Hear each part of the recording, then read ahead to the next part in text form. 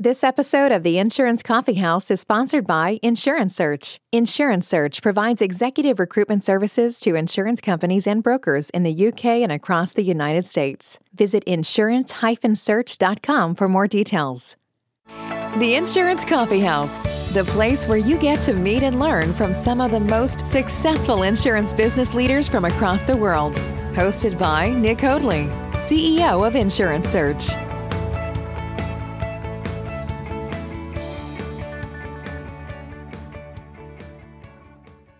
Welcome to the Insurance Coffee House Global InsurTech series. I'm Nick Hoadley, and each week you can join me as I interview leading InsurTech executives from around the world. We will be learning about the different InsurTech technologies and finding out how they can be a benefit to both insurance brokers and carriers when it comes to delivering for your customers. We'll also be learning about the different career opportunities available to insurance leaders within the InsurTech space and what benefits that can give to your career. I hope you enjoy the show. Today, I'm joined by Bill Suneson, who is the co-founder and CEO at Bindable. Bindable are an embedded technology InsurTech business, and they're based out of Boston in the United States. Welcome to the show, Bill. Great to have you on today. Hey, thanks, Nick. Thanks for having me, and congrats on the success of your podcast. I've listened to a bunch of the episodes, and you've had some great guests and some great content. So really appreciate this opportunity. Oh, absolutely, Bill. Absolutely. As you've heard a few of the episodes, you'll be well aware of the format of the show. So would you mind sharing our listeners, first of all, a little bit about your background, your career, and what steps led to you starting Bindable? Sure. I always say careers are zigzags, and I've certainly had a zigzag along the way. I started my career, interestingly enough, in not-for-profit at Goodwill, which was the largest employer of people with disabilities in the U.S. And a friend who had bought his dad's insurance agency in the workers' comp space called me and said, "Would you like to be in the insurance business?" Because workers' comp at that point, and still was about getting people back to work who were disabled, right? And so that's how I started my career. I never thought I'd be in insurance, but then, really the bulk of my career, I've been in Affinity distribution of financial services products, credit cards, insurance, student lending. So my background has really been focused on enabling distribution through third parties, B2B2C. And, my business partner and I John Fees and I had an idea for starting this business and another business back in, it's been almost 13 years. So I also co-founded a business called GradGuard, which is the largest insurance platform in the country for college students, where insurance is embedded in the enrollment process. John Fees, my business partner, runs that business full time. I'm on the board, but we spent 6 or 7 years building that business, really before InsurTech was InsurTech, right? But we also had created it around the same time, a business, and I think it is really, and I'll tell the story a little bit about Bindable here in a minute, but my background's really been around affinity distribution, insurance for the last close to 15 years, and always technology-enabled businesses. Great. Fantastic. Thank you. Actually, but before we do get onto the business, would you mind sharing a little bit more about GradGuard? Because I think that's a real, obviously, great success story, and be interested to know the story behind that as well. So the whole premise was paying for college is the second largest expense for most families. So we had this idea: how do you protect that investment in higher education? We built a bunch of products around enabling students to protect their investment in education. But the business today is really the leader in student insurance, all embedded. So GradGuard works with about 450 colleges in the U.S., making embedded insurance offers at the point of enrollment, whether it's renter's insurance or tuition refund insurance, which protects the student if he or she has to withdraw from college for medical reasons. The business is doing great. It's got 450 colleges. And again, I'm on the board. I don't have an operating role. John runs that business, but we started together and spent a good 6 or 7 years building it together before we decided to, separate what we were doing. And I focused on building what is now Bindable. Yeah, brilliant. No, it sounds really innovative, and I know it's very, very successful. Bill, clearly you're a busy guy. We're in the Insurance Coffee House this morning. What is your go-to coffee of choice in the morning? Well, it's interesting. I make my coffee most of the times. I make my coffee at home now since COVID, but I know your guests have said the same thing. Other guests have said the same thing. But hey, I'm from Boston. I'm Dunkin' Donuts all the way. Medium, as they say in Boston, medium regular. So that's my go-to when I treat myself to a coffee. It's a Dunkin'. Oh, very nice. Very nice. Bill, thank you. Thank you so much. A great introduction. Really good to know, obviously, about your background and some of those businesses that you've been involved in and your background in those affinity partnerships. It sounds like a very natural progression into the business that you're building there at Bindable. Would you mind giving our listeners here an overview, snapshot of where the business is at the moment, what it does, and where you are at this point in time? Sure. I mean, we like to think of our business as a B2B2C distribution platform. We're an insurance technology company that operates a national digital agency. And I think the best context is to see where we came from and how we got to where we are. It's interesting. The business started as a digital agency in Massachusetts. And for those people in the US that have been in and around auto insurance in Massachusetts prior to 2008 or 2009 was the only state left in the country that didn't have competitive rates. So we launched a business called massdrive.com at that point. And our partner in the business, Jean-Marie Lovett, really launched that business. And she's now the president of Bindable. She's been with us since the start. And it was really a digital agency focused on enabling Massachusetts consumers to shop for car insurance. Its whole premise was our backgrounds. It was getting our leads through affinity partners. We expanded that business in 2016 as we spun away from the college business and created a national digital agency and built all of our own technology to enable alternative distribution. So we built all of our technology in-house really to do what, meanwhile, as MassDrive was growing, InsurTech had come about and a lot of new national digital agencies, great businesses were created and well-funded. We said, we're not going to try to compete with them. We're going to stick to what we know, which is B2B2C and get our leads through third parties, built all of our own technology. And it's a funny story, Nick. An insurance carrier came to see us and said, would you guys ever license your technology? We hadn't thought about ourselves that way. But in 2018, we launched our SaaS business, changed our name to Bindable. Prior to that, we were an agency and began licensing our platform in 2018 to insurance carriers and insurance brokers. And today we think about the business in two ways. Insurance as a service, which is really our digital agency, which enables brands, carriers, brokers that want to, a new brand that might want to be in the insurance business but doesn't want to set up the operations related to it. We will do everything. We'll provide the technology, whether it's through our API or through a white label marketplace, and we'll provide the agency support because insurance oftentimes still needs to be sold by an agent. And we'll go to carriers as well that might want to diversify their products and offer other products that they don't manufacture. We'll provide the white label services, the agency support on a white label basis, and that's insurance as a service. And then we'll have brands and carriers and brokers to say, we have our own agency or we're building our own agency.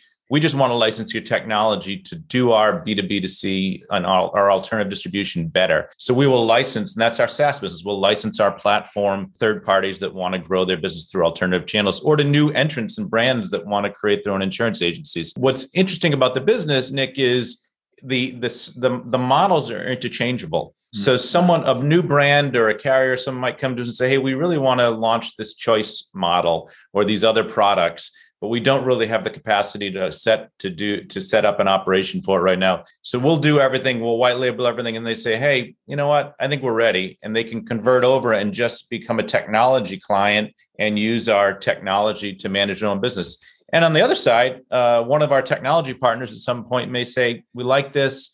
We don't have the operational capacity. Will you guys take on some of this agency piece? So today, what started as a digital agency, I mentioned Jean-Marie launched as massdrive.com a long time ago, is now the agency that supports this insurance as a service business and the SaaS business. So we think of ourselves as a distribution platform that has this unique value proposition that if you're a brand that wants to get into the insurance business, whether it's a bank or a retail brand or an OEM, whoever it is, we can support them doing it themselves or we can do it for them. Obviously, the economic models are different. And then if you're a carrier or broker that wants to do the same, set up an agency, offer choice, offer new products, grow their business through alternative channels, we can provide the technology to do that, or the technology and the agency. So like I said, things are a zigzag, but they always find their way to what we like, where we think today. We like to think of ourselves as a leader in this B2B2C space.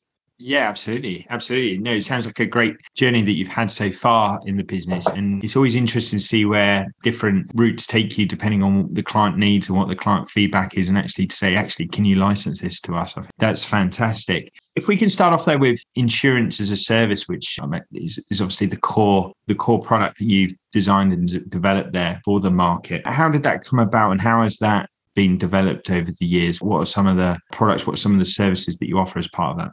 No, that's a great question. So it's interesting.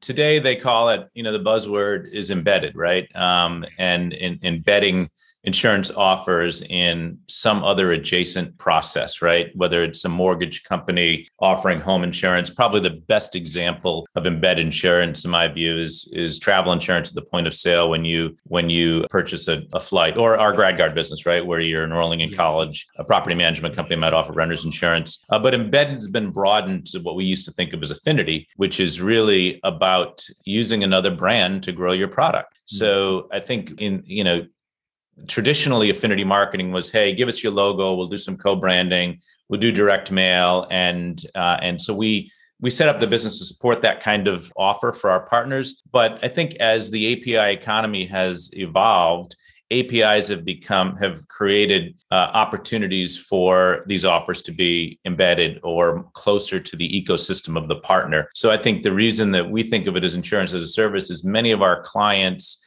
never want us to say that who they are, because they want their brand to be prominent. Maybe we're integrating the API within their ecosystem. So at its core, we started, the products that I think make the most sense, other than the embed, like the travel insurance and those products, are commodity-based products, right? Where building a brand is really hard. So I think when we think of our own agency and the growth of our own agency, we can't compete with Geico, right? Or we can't compete with Progressive. They're spending billions and billions of dollars building a brand to get consumers to go to them and buy a product. So we have a choice model for auto and home insurance where all of our leads are coming from these IAAS, these insurance as a service partners. So our core products have always been auto and home insurance.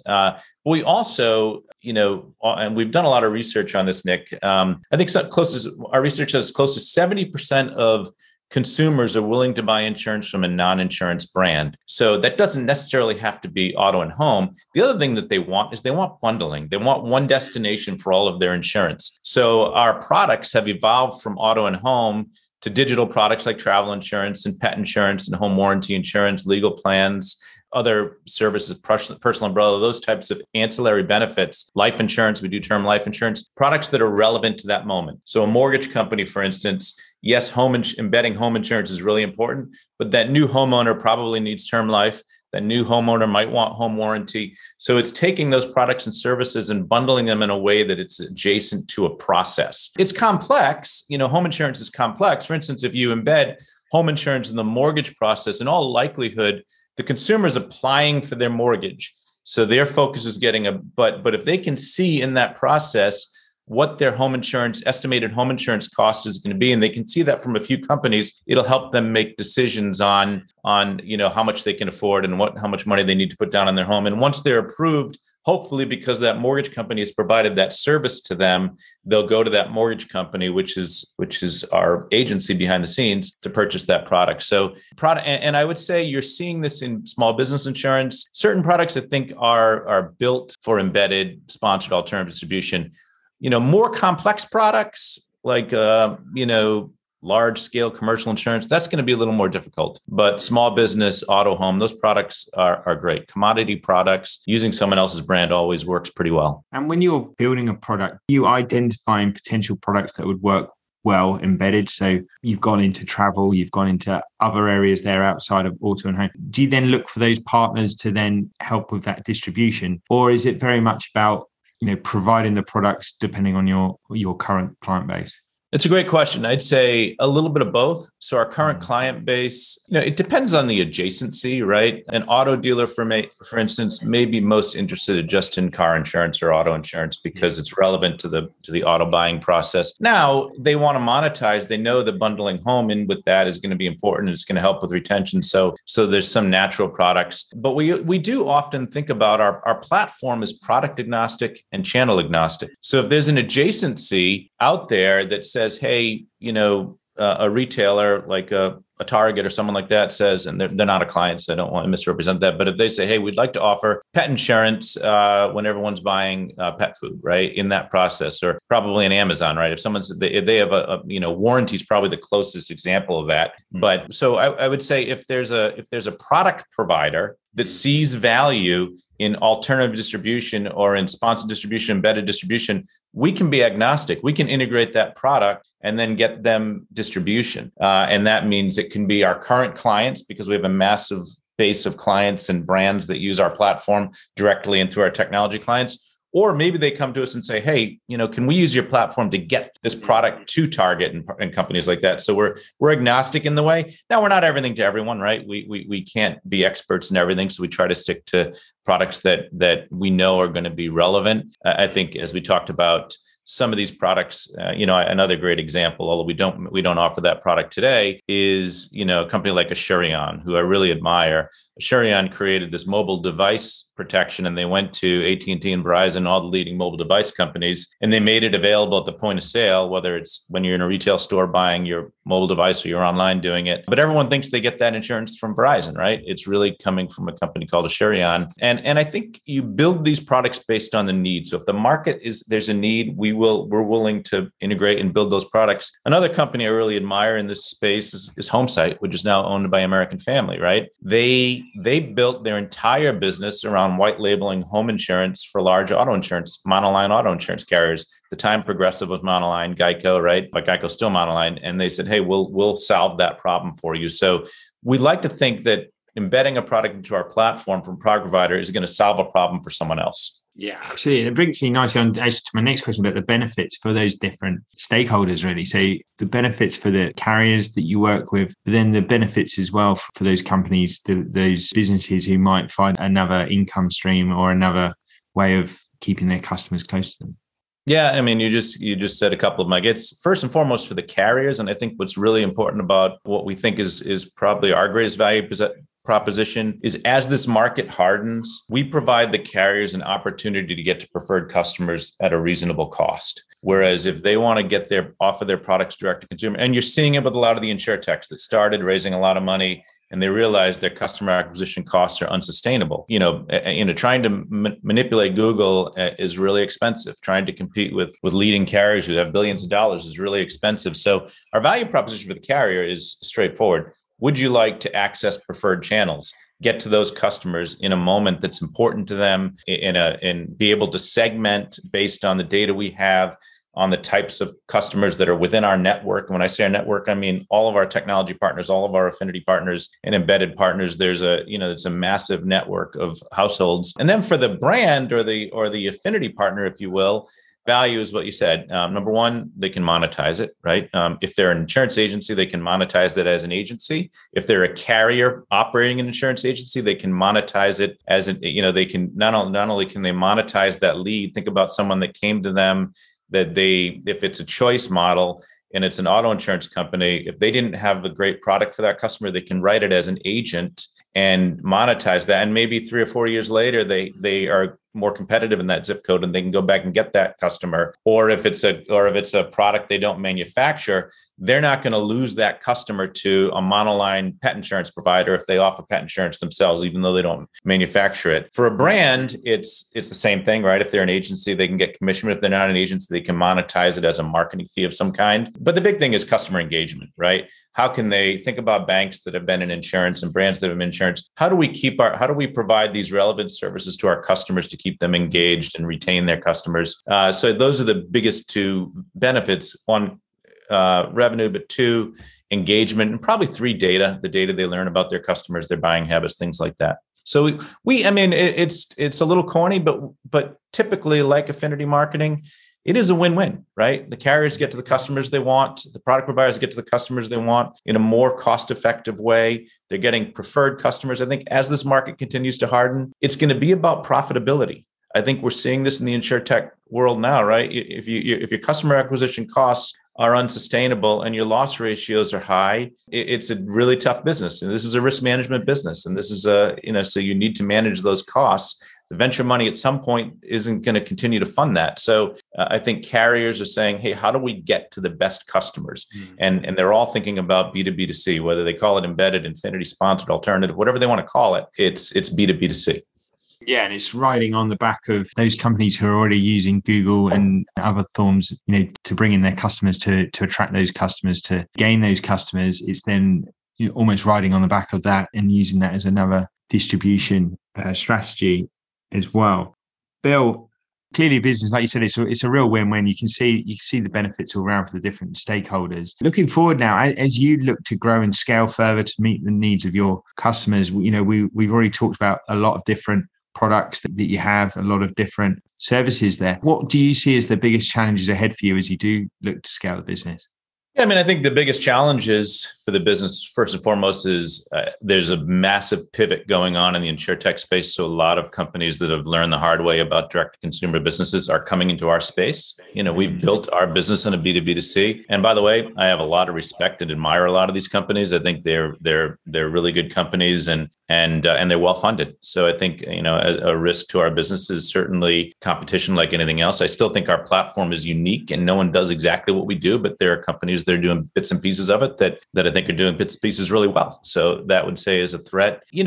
Like anything else, threats are related to, sustainability of loss ratios, right? So we need to continue to find the right customers for the right carriers. And that's really important to us. We believe as a technology business, we want to provide the best SaaS software to our businesses. We also want to help through data and through our technology match those customers. So everything that we aspire and continue to do that I talked about a few minutes ago is placing the right risk with the right carrier. So the better we can be at that, the less risk we have of having, of our clients having higher ratios or within our insurance as a service business are having higher loss ratios. We've done a pretty good job so far, but we don't rest on our laurels. This is a business of risk management, and technology and data can help you be better at it. But we still have to stick to what we're good at. Absolutely. Bill, brilliant. Thank you so much. That was fantastic. Brings us nicely on to the espresso round now, our short, quick fire, short, sharp and straight to the point round. Yeah, I know you like your Dunkin' Donut up there in Boston. I've got a double espresso here. That's great. Over in the UK. Are you ready for the espresso round now? Sure, I'll do my best. I had a nice cup of coffee this morning, so. Let's do it. The espresso round. Bill, how many people are you looking to grow the business by over the next 12 months? I'd say 25 to 50. And what are the cultures or values there that you're looking to build within the business? First of all, I think that this business is about, the first thing is when someone enters this business, we tell them insurance is a noble profession. And I always interview people and say, this is a purposeful business. And that means we help people at the worst moments of their lives. Indirectly, I mean, we're a technology business, but it doesn't mean we're not facilitating that. But I'd say the number one thing we tell recruits and the number one thing we tell our team, and it's as simple and corny as it is, be nice. We are about it is our primary core value is to be nice. Be nice to customers, be nice to partners, be nice to competitors, be nice to each other. And honestly, Nick, it goes a long way. It really does. So when someone wants to join our business, that's the first thing we look for. I mean, obviously they have to have the skill set, but we hire and we spend 75% of our lives with each other.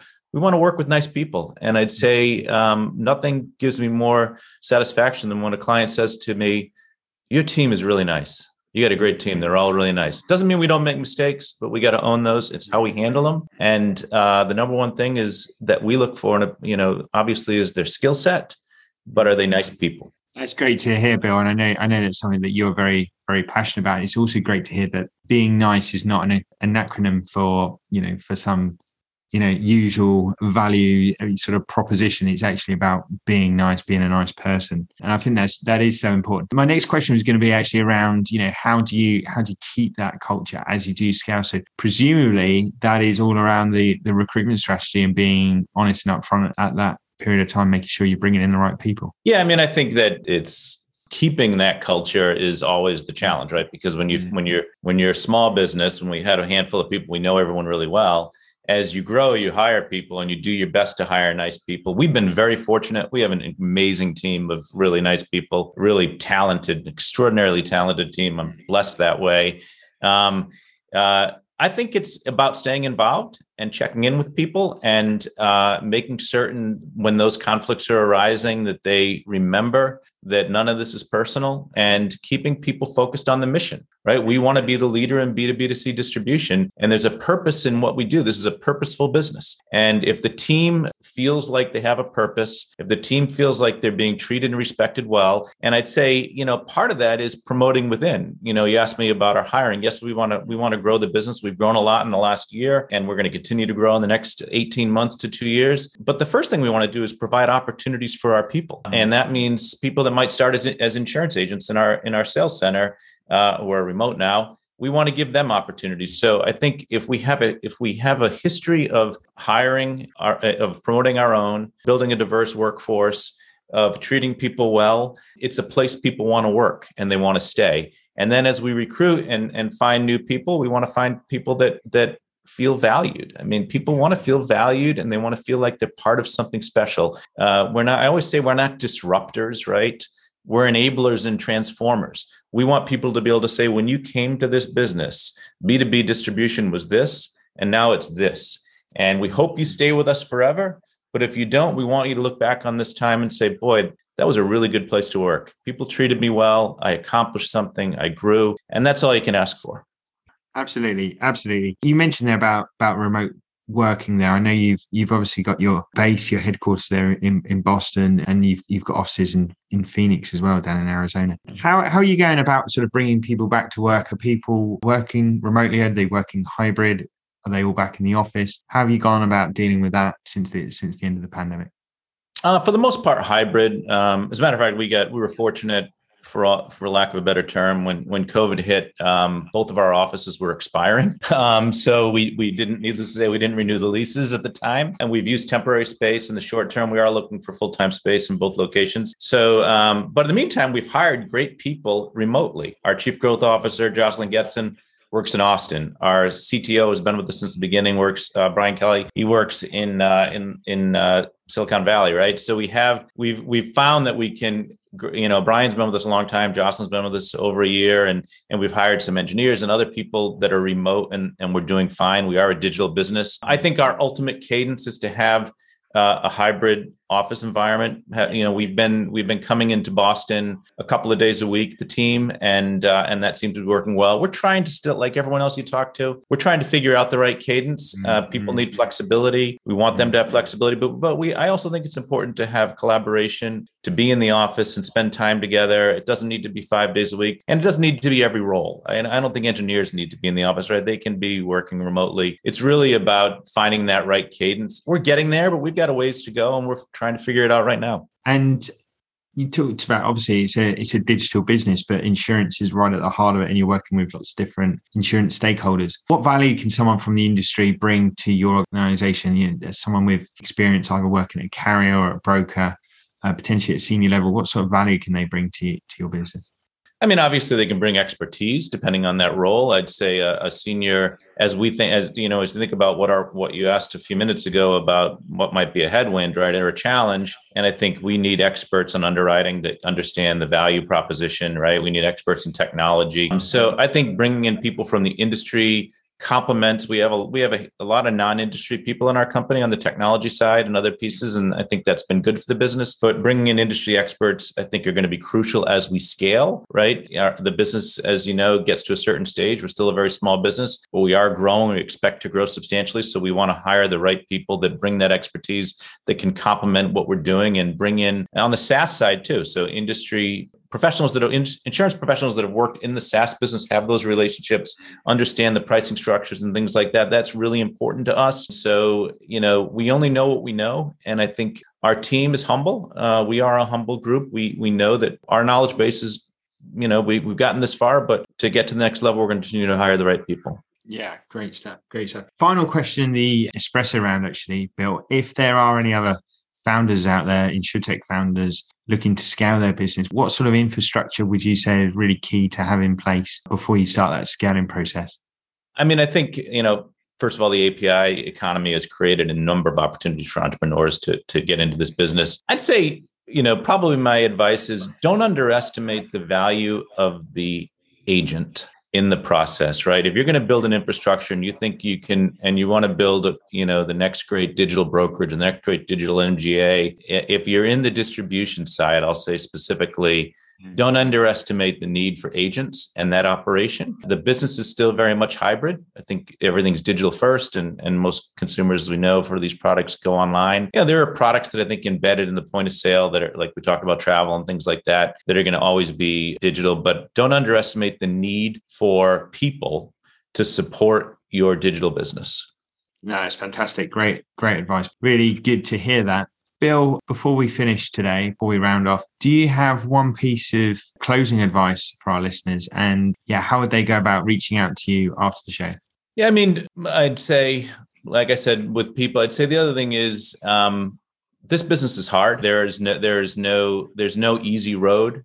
So just be prepared. If you're an entrepreneur and you want to join a company, just know that you're going to work hard, but work with people that you feel have the same values as you, because you're getting into the trenches and you're working every day. So join a company that you feel like you connect with those people that you meet. And that's really important. Don't look at who the company is as much as that's all important. But make sure you're going to work with people you feel are going to respect you and value you. And then what was the second part of the question there? Contact details. Oh, yeah. So Bill Suneson, I'm at best way to reach me is LinkedIn or bsuneson at bindable.com. Easy to reach. Happy if you're interested in joining our team. We're a great place to work. We're going to be hiring and would love to find great people. And, Nick, thank you for this opportunity and congrats on what you're doing. I think you've got it. I was telling someone last night about this. I said, what you've done is terrific. And I think it's so important to build content into what you're doing professionally. It only creates more, your credentials and your credibility in the business that you're in. I think this is just a great approach. So thank you for what you're doing for the industry. No, thank you, Bill. No, that's very kind of you to say. That's great. I think that links in really well, actually, with what you're saying about finding people with the same values, same culture. I think insurtechs allow that. Those smaller businesses, they're way more accessible than the large corporates. So, if there are insurance leaders out there now at some of the big corporates, you can really dig into the founders, the CEOs of these smaller insurtechs. You can find out lots about them. Most of them are on social media. A lot of them are doing podcasts like this, and it is a great way to really find out about those businesses and find out about the value, which typically in a larger organization you just don't have that same access, particularly with the people you'd be working with. Absolutely.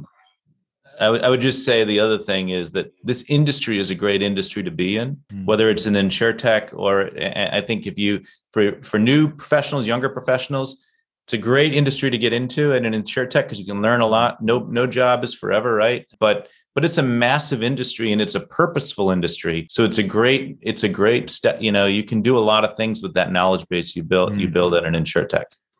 Absolutely. Yeah, it combines the technology and the purpose really, really, really well. Bill, thank you so much for your time today. It's been brilliant to have you on the show. I know we've been talking about this for a little while, so thanks so much for coming on. And we look forward to welcoming you back on the show maybe in 12 months' time and finding out how everything's going. Appreciate it, Nick. Thanks for the time. And let me know if you're in Boston. I'll buy you one of those Dunkin' donut coffees. Absolutely. Absolutely. I'll be there very soon, actually. I'm there in a few months' time, so I will certainly let you know.